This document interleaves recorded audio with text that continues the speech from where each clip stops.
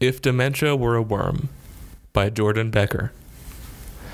It would wiggle its way down your auditory canal, passing through an ivory layer, searching for the hippocampus that holds the memories you have molded, shaped, and trained your entire life.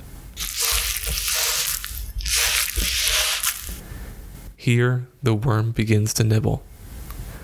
Sounds, final words from loved ones, tastes of old salt on your tongue, sights of familiar faces, textures, hands come to hold yours, pressures on your forearm barely felt, smells of lilies and familiar perfumes would inch forward, struggle to run the electrical track of nerves from wrinkled and freckled ear to lobes enclosed in honeyed yellow plaque, before they are devoured eagerly by the greedy mouth of a worm that lives in your head.